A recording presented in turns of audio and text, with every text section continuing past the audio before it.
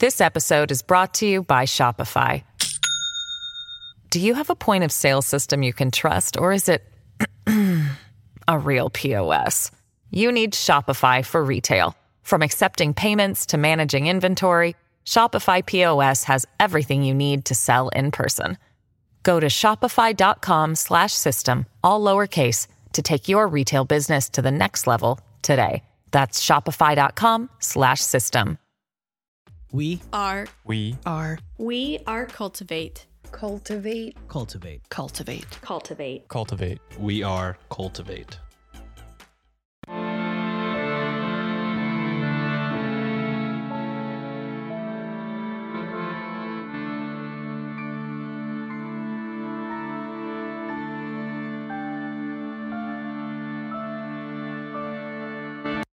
Hello and welcome to Ye Olde Crime, where we discuss the funny, strange, and obscure crimes of yesteryear. I'm your host, Lindsay Valenti, and with me is my sister and co-host, Maddie Stengel. Hello. Hi. It's been a week. It has. So, instead of doing the episode that I had originally planned, after the whole Roe v. Wade being overturned thing. Yep. The United States as a whole fulfilling its Handmaid's Tale destiny. Yep. Yeah. I spent a lot of time upset about what that meant for the future of my children. Yes. And my friends. And after crying, I got angry. So for this week's episode, I chose violence. And there will be lots of violence in today's episode. Think Game of Thrones level violence. So, like the Red Wedding? Yeah. So if you're not prepared for that, I would skip this episode. All right. Female rage. Yep. Feminine presenting rage? Yes. Red Wedding. All right. It's going to be good. Okay. This week, we are going to be discussing Queen Olga of Kyiv. Oh, okay. Okay. Tie in some Ukrainian badassery. Yep. All right. Okay. Information was pulled from the following sources. A 2022 All That's Interesting article by Genevieve Carlton. 2022 The Collector article by Deanira Morris. 2022 The Conversation article by Miles Pattenden. 2015 History Answers article. Britannica. The Diocese of Westminster Youth Ministry website.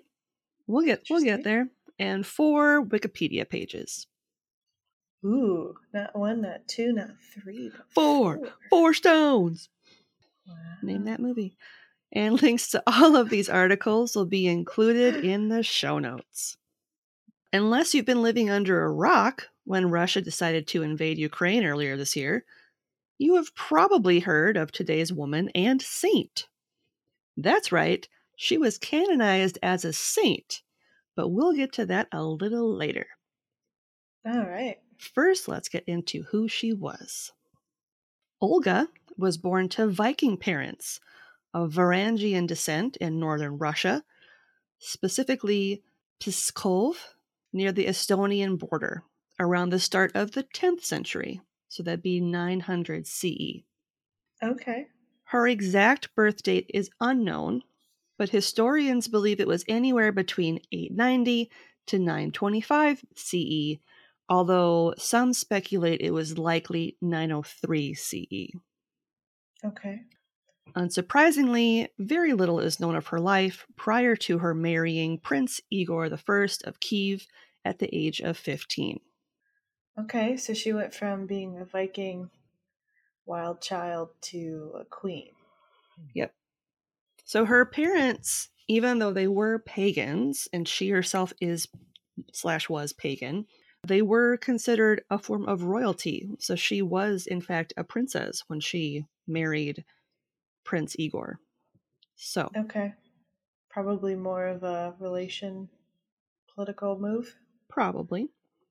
Igor was the son of Ruik of Ladoga, who was the founder of the Ruic dynasty and the next in line to rule. Following his father's death in 879 CE at the age of 55 to 54, the kingdom was run by Oleg of Novgorod, the Grand Prince of Kyiv, from 879 to 912 CE until Igor was able to take over the mantle. All right. I should mention that Igor was very young when his father passed, so obviously his marriage to Olga came much later. Yeah, that's good. She didn't That's marry good. an infant, so We don't like children marrying children. no. Or children marrying creepy old guys. Yeah, just children marrying. Yeah, Let's wait. Let's sit on it. let's not do that. Let's wait. During Oleg's reign, he consolidated power in the region by conquering neighboring tribes in the Dnieper cities and seized control of Kyiv from the Norse rulers of the region, making it the capital city of the newly created Kievan Rus state, what is today Ooh, Ukraine, Belarus, and Russia. So it's kind of like that pocket. that little border. Yep. It helped Got it. that Kyiv was located in an area that was ideal for raiding Constantinople. But you can't go back to Constantinople. No, which is modern-day Istanbul. Mhm. In 883 CE, Oleg had the nearby Drevlians pay tribute, and in 907 CE they took part in a military campaign with Kyiv against the Byzantine Empire. Although the assault of the Byzantine Empire may have seemed aggressive, the peace treaty that resulted was greatly beneficial to both nations through trade negotiations. Nice. Way to go. Way to go. Doing war right? Question mark. By the time that Igor was able to assume the mantle of Prince Igor I, it was only after Oleg passed away in 912 CE. Up until that point, the Kievan Rus had enjoyed a complex relationship with the Drevlians, who would regularly pay tribute to Oleg during his reign. However, Okay. upon his death, they instead paid their tribute to a local warlord, thus severing their ties as friends of the Ruic dynasty. Got it. I mean, at the time and today, you kind of go with whoever's throwing stuff the most. He who casts the first stone is the one I'm going to follow. Yeah. Well, and Sounds great. I think it's something where, because prior to Oleg taking on the mantle of king, per his, I couldn't tell if it was like his brother or his cousin that was the first king. Probably his cousin. I think because he was so well respected prior to his death that when his nephew was taking over, they're like, screw this guy. And that's Yeah. kind of what happened. Yeah, I feel like that. I feel like that happened a lot. Yeah.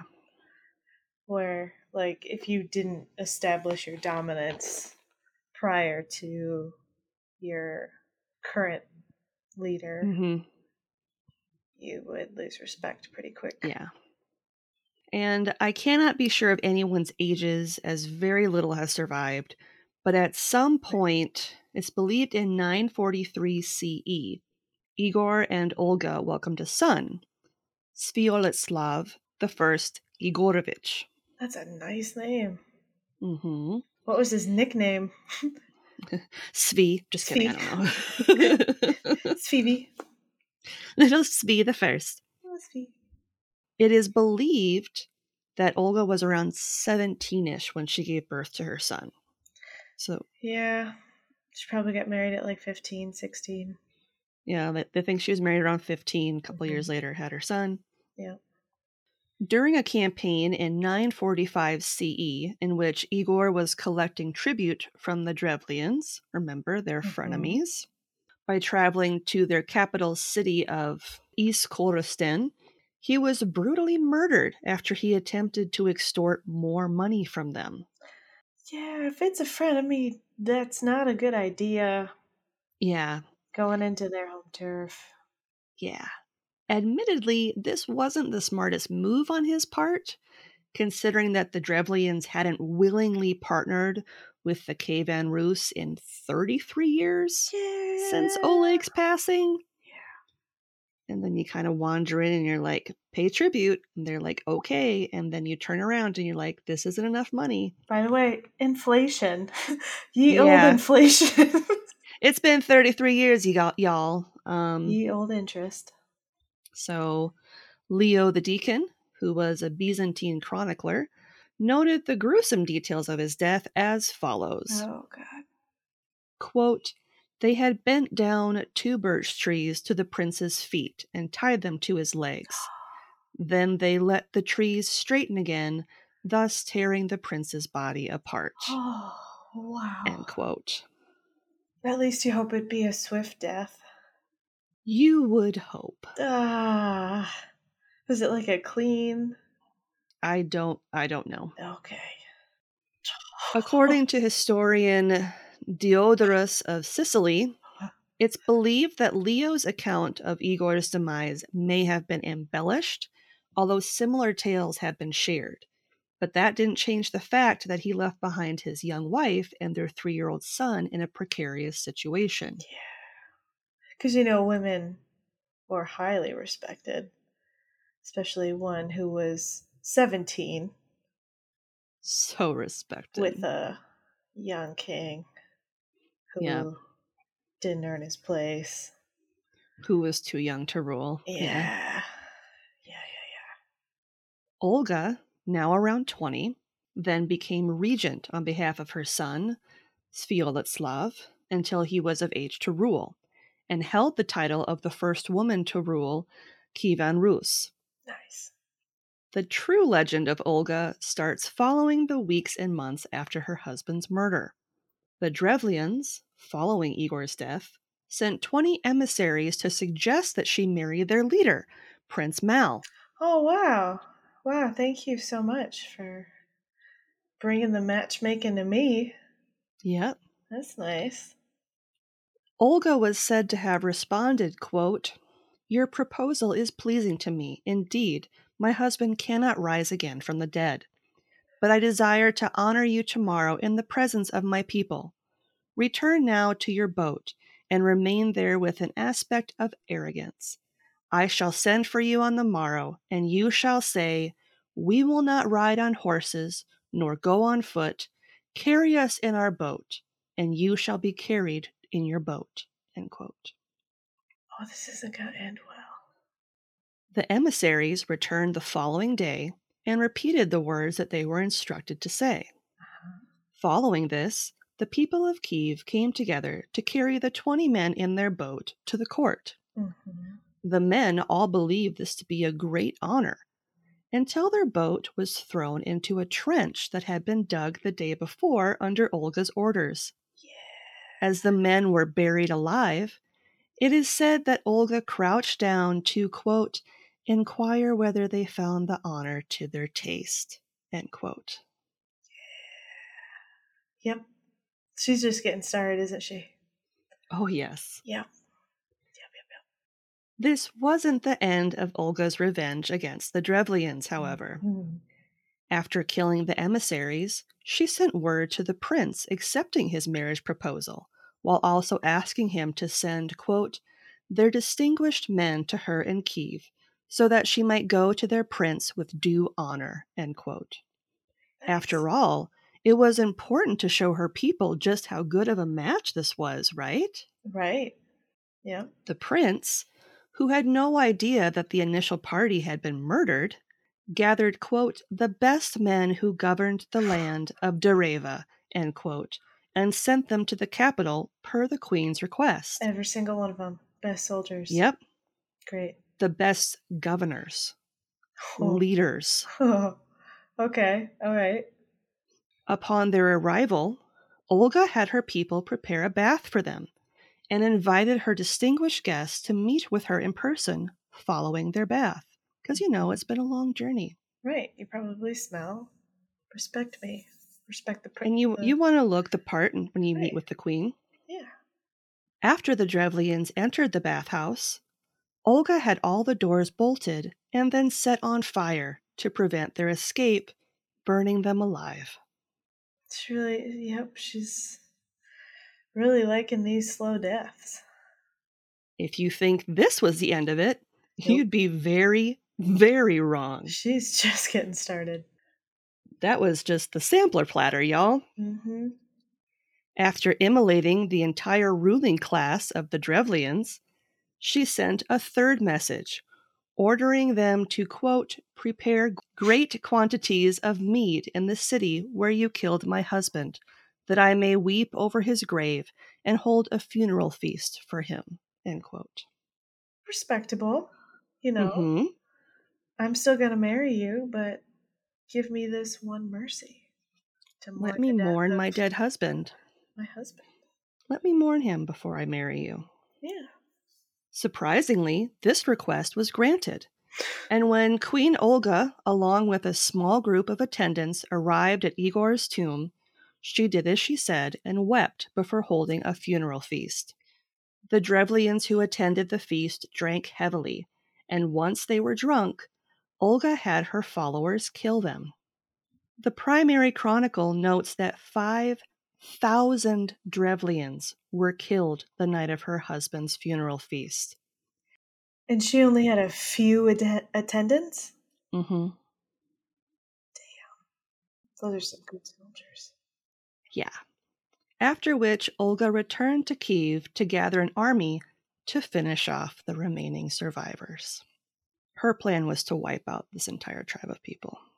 Yeah, because she's a Viking. Yep. Yep. So that's like the red wedding part of the story. Yep. And that's not even the worst part yet. Yep, of course. The conflict between Kievan Rus and the Drevlians started out in Olga's favor, with many of the survivors being driven back to their cities. Olga led her army to the city where her husband was slain, which is modern-day Korostin, and laid a siege upon the city that lasted for a year without either side winning. So this is the Drevlians' like capital city, and this is where like everyone is kind of stuck, like they can't escape. An entire year without any. Wow, that's oof. It was at this point that Olga hatched another plan. As she does. She sent the Drevlians a message that read as follows, quote, why do you persist in holding out? All your cities have surrendered to me and submitted to tribute, so that the inhabitants now cultivate their fields and their lands in peace. But you had rather die of hunger without submitting to tribute, end quote.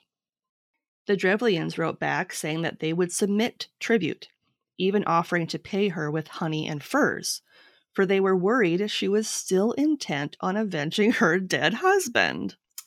Oh, well, that's not right. She's clearly over it. Yeah, she's so over it. She's so over it. That was so, 6 months ago. Igor, who, she said. Right. Olga responded that the murders of the messengers that were sent to Kyiv, along with the 5,000 at the feast night, was enough bloodshed for her. Yeah. Instead, all she asked for was very simple, that each house give her 3 pigeons and 3 sparrows. Quote, I do not desire to impose a heavy tribute like my husband, but I require only this small gift from you, for you are impoverished by the siege, end quote. Dang. How hard would it be to catch those birds? Well, they probably would have had them in like cages, carrier pigeons and stuff. Mm-hmm. But let me take out any last piece of communication system you have. The Drevlians, surprised and delighted that such a small price could mean the end of the siege against them, eagerly granted her request. The following quote of the events comes from the primary chronicle. Quote, now Olga gave to each soldier in her army a pigeon or a sparrow, and ordered them to attach by thread to each pigeon and sparrow a piece of sulfur bound with small pieces of cloth. I remember this. When night fell, Olga bade her soldiers release the pigeons and the sparrows. So the birds flew to their nests, the pigeons to the cotes, and the sparrows under the eaves. The dovecotes, the coops, the porches, and the haymows were set on fire. There was not a house that was not consumed, and it was impossible to extinguish the flames because all the houses caught on fire at once. The people fled from the city, and Olga ordered her soldiers to catch them. Thus she took the city and burned it, and captured the elders of the city. Some of the other captives she killed, while some she gave to others as slaves to her followers. Mm-hmm. The remnant she left to pay tribute. End quote. I remember that. I remember hearing that piece specifically. Mm-hmm. She spent 15 years working tirelessly to destroy the Drevlians. And until her son's coronation in 964 CE at the age of 21, she ruled Kievan Rus as regent thanks to her army and the support of her people. She continued to evade marriage proposals and defended the city during the siege of Kyiv in 968 CE by the Bulgarians. During her time as regent, Olga initiated the first legal reform recorded in Eastern Europe when she changed the system in which tributes were gathered. And after what I'm going to call the Night of the Flaming Pigeons, Olga and her son, along with her retinue, would pass through Doreva and continue to establish laws and collect tributes. In fact, some of the trading posts and hunting reserves that she established still exist today. Nice.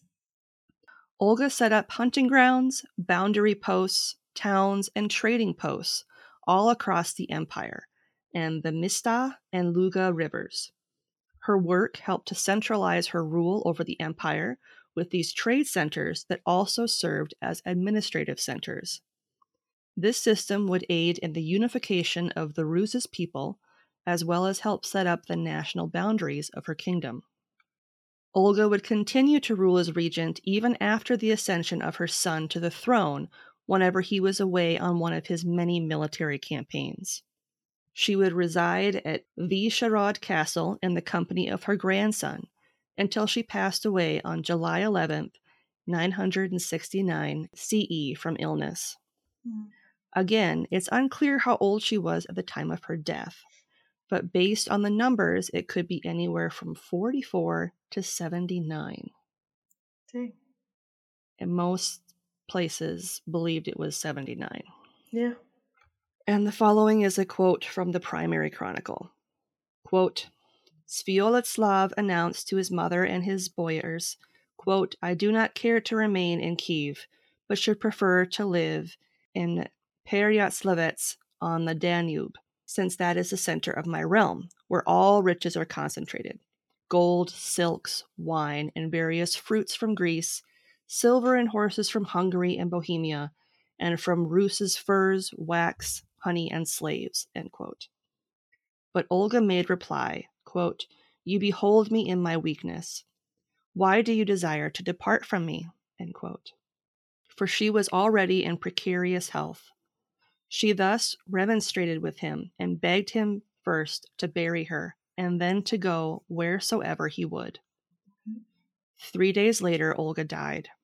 Her son wept for her with great mourning, as did likewise her grandsons and all the people. They thus carried her out and buried her in her tomb. Olga had given command not to hold a funeral feast for her, for she had a priest who performed the last rites over the sainted princess. End quote. Throughout her regency, Olga was noted as a political strategist, which can be supported by the number of ways she was able to not only enact her revenge against those who took away her husband, but to also protect the Kievan Rus from foreign rulers, such as Prince Mal, who would have stripped her of all her power. Mm-hmm. So why was she made a saint again? Well, around 10 years after she laid waste to the Drevlian capital of Iskoristan, she traveled to Constantinople in the Byzantine Empire, which at the time was under the rule of Emperor Constantine VII. Mhm. During Olga's time in Constantinople, the emperor proposed, Of course. inviting her to rule beside him. Yeah. Olga stated that she couldn't marry him due to the fact that she was a pagan, so the emperor baptized her and gave her the name of Helena. It's believed that she was baptized around 957 CE. Staying true to her whimsical nature, when the emperor once again proposed, Olga simply replied that since she was technically his quote-unquote daughter by faith after he baptized her, and since incestuous marriages are a sin in Christianity, Yeah. she couldn't marry him. Oh, that's too bad. The emperor good-naturedly admitted that she'd bested him. Mhm. So he sent her back to Kyiv with several valuable gifts, including gold, silver, and silks. Some scholars believe that when Olga set out to visit Constantinople, she converted to Christianity in an effort to maintain their trade revenue with the Byzantine Empire.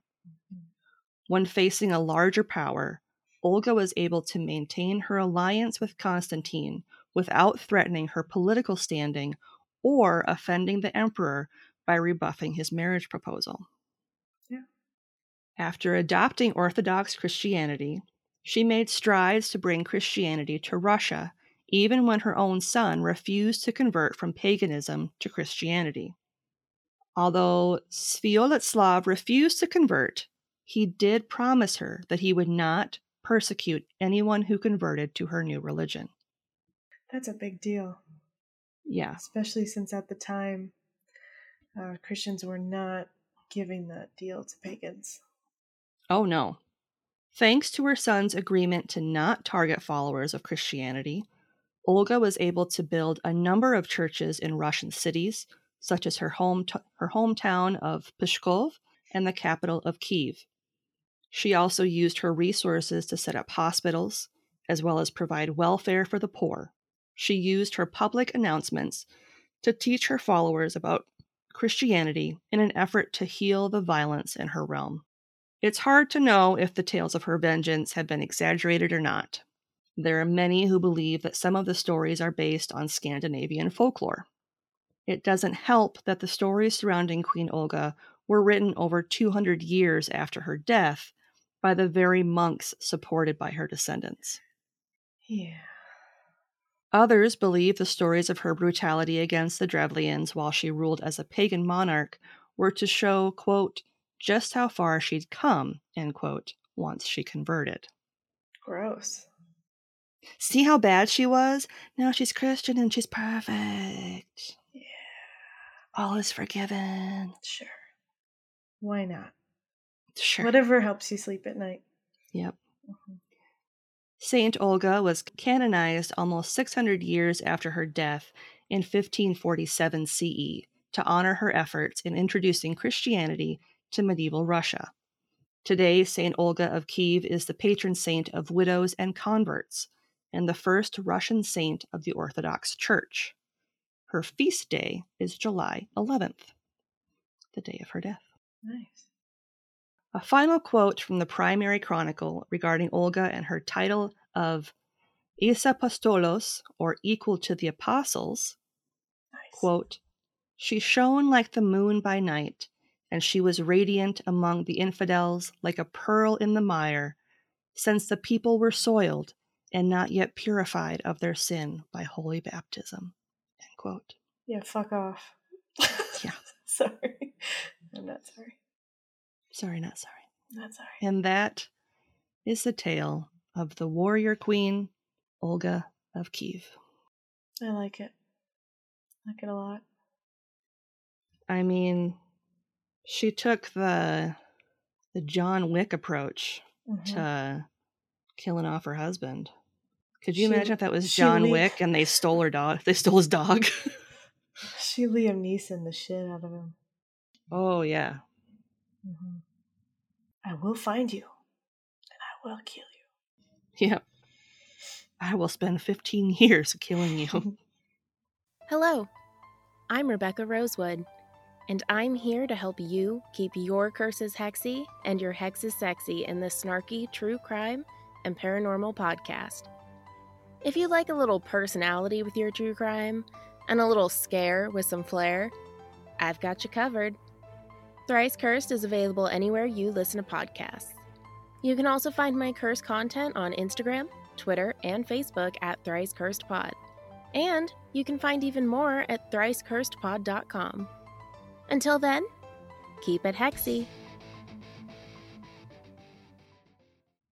And this week's podcast plug is the Thrice Cursed Podcast, a true crime and paranormal podcast from our friend Rebecca Rosewood. Ooh. Thrice Cursed is dedicated to telling lesser-known true crime stories with an emphasis on the unsolved in as empathetic a way as possible, and is dedicated to getting the facts as straight as possible as well. Nice. And we will have a link to her show in the show notes. And again, we have no more listener questions. So, what is something good you'd like to share this week? Not gonna lie, it's kind of hard to think of something good, but it is important to do so. Mm-hmm. I will say that we were pet sitting for our parents this weekend, Mm-hmm. and it was very chaotic, and there wasn't a lot of sleeping, but all the animals had a good time, including the cats. 4 dogs, 4 cats, all in one house. And when we came back, my blood sugars were just insane. Mm-hmm. And I actually took a half day off work today because I just couldn't function. And so I went outside in the hammock with Willie just laying down at my feet. And I just kind of swung in the hammock like a swing for like 2 hours today. Nice. And it was just really nice. It was a nice little reset while I kind of let my body recalibrate and not hate me. Because I had 6 consecutive low blood sugars in less than 24 hours, which, if you are not familiar with diabetes and the effects of Lows, variable blood sugars, including lows, it really takes a toll on your body, and your mind gets kind of scrambled. And it took me 15 minutes to write a 2-minute email this morning, and it was just one of those things where it was like, okay, my body's telling me to rest, and I rested, and I'm starting to feel better. So things are looking up. What about you? What's one good thing? So, this Friday I will be heading to Yellowstone for our big family road trip this summer. Very exciting. Have you updated it for the flooding and parts that are closed? The section where we are staying and had planned to visit has been opened again. Oh, it is reopened. So it's the section of the park that's by Montana that is still closed and had the bulk of the flooding. So I had been talking to the Airbnb where we're planning to stay, and was like, so what's going on? Like, I was in touch with her right away after I heard there was flooding. Like, are you okay? I was like, are you guys good? Are you still there? Safe? And she was like, yeah, we're all good. They're going to open it back up, and it'll be all open by the time you get here. And I was like, cool. Nice. So good news for them. I'm glad they weren't hit too hard. Yeah. Very excited for that.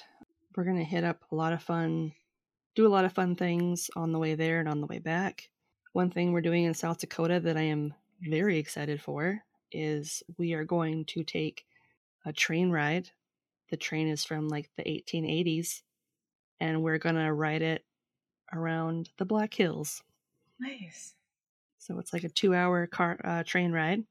It goes all around the Black Hills. I am pumped.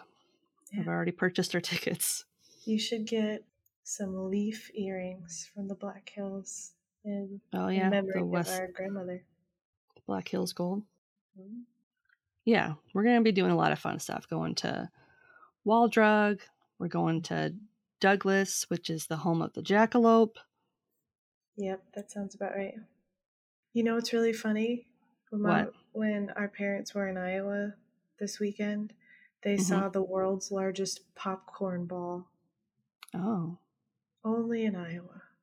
Only in Iowa. Can you see the world's largest pop? I had so many questions when Dad just like dropped it on me. I was like, is it like a statue?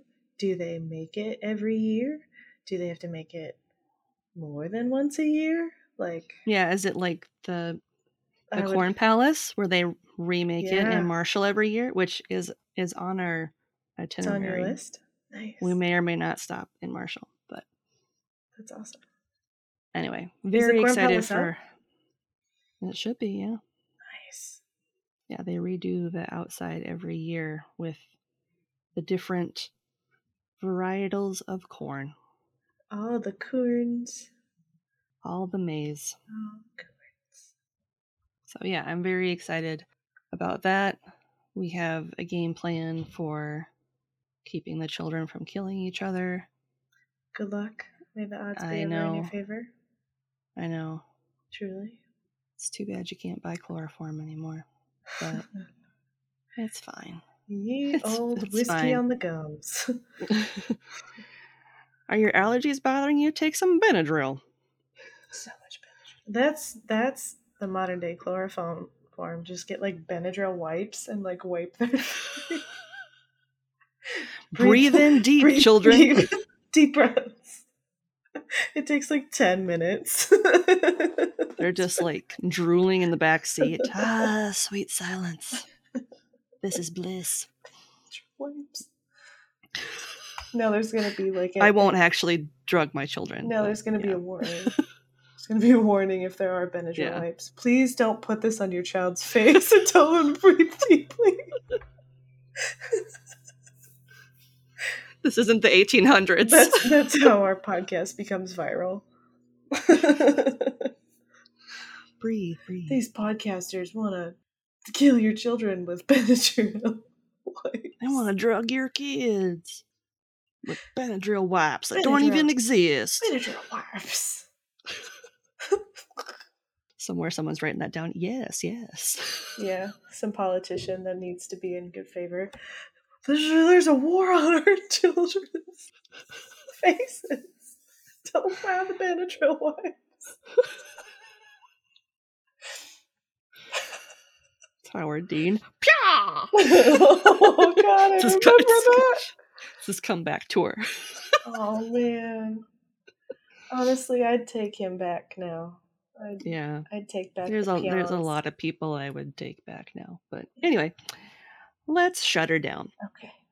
You can find us online at yeoldcrimepodcast.com. We're also on Twitter at yeoldcrimepod and on Facebook and Instagram at yeoldcrimepodcast. We're also on YouTube, and we happen to have a P.O. box. I know we say it every week. It's still there. Yep. You can write to us at Ye Old Crime, P.O. Box 341, Wyoming, Minnesota 55092. Mm-hmm. You can also email us at yeoldcrimepodcast@gmail.com. Send your questions. Yeah. Got a query? Ask away. Just ask Jeeves. Only we are Jeeves. And I'll put on a bow tie. Yeah. A great way to support the show, if you can't do so financially, is to leave a 5-star rating and review on Apple Podcasts, Podchaser, Good Pods, or leave a rating on Spotify. This week's review comes from our friend Aaron over at the I Had to Say It podcast, and it's on Podchaser. And he said, "This is a fantastic program. A look at the crimes of the past that will definitely make you laugh. A part of my weekly rotation." Oh, thanks, Aaron. Thank you, Aaron. If you'd like to support us financially, you can do so on Buy Me a Coffee with a one-time donation. You can also join our Patreon for as low as $1 a month to get early ad-free access to all of our content.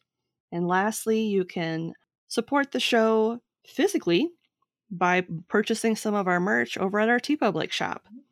And as a reminder, up until Thursday, so the day after this episode comes out, all proceeds from our merch sales will be donated to the Church of Prismatic Light, which is an LGBTQIA+ focused religion that values the true self. If you would like to donate to them financially on your own, you can do so by visiting prismaticlightchurch.org and we will have a link to them in the show notes. And on that note, as always, I'm Lindsay. And I'm Madison. And we'll see you next time with another tale As old as crime.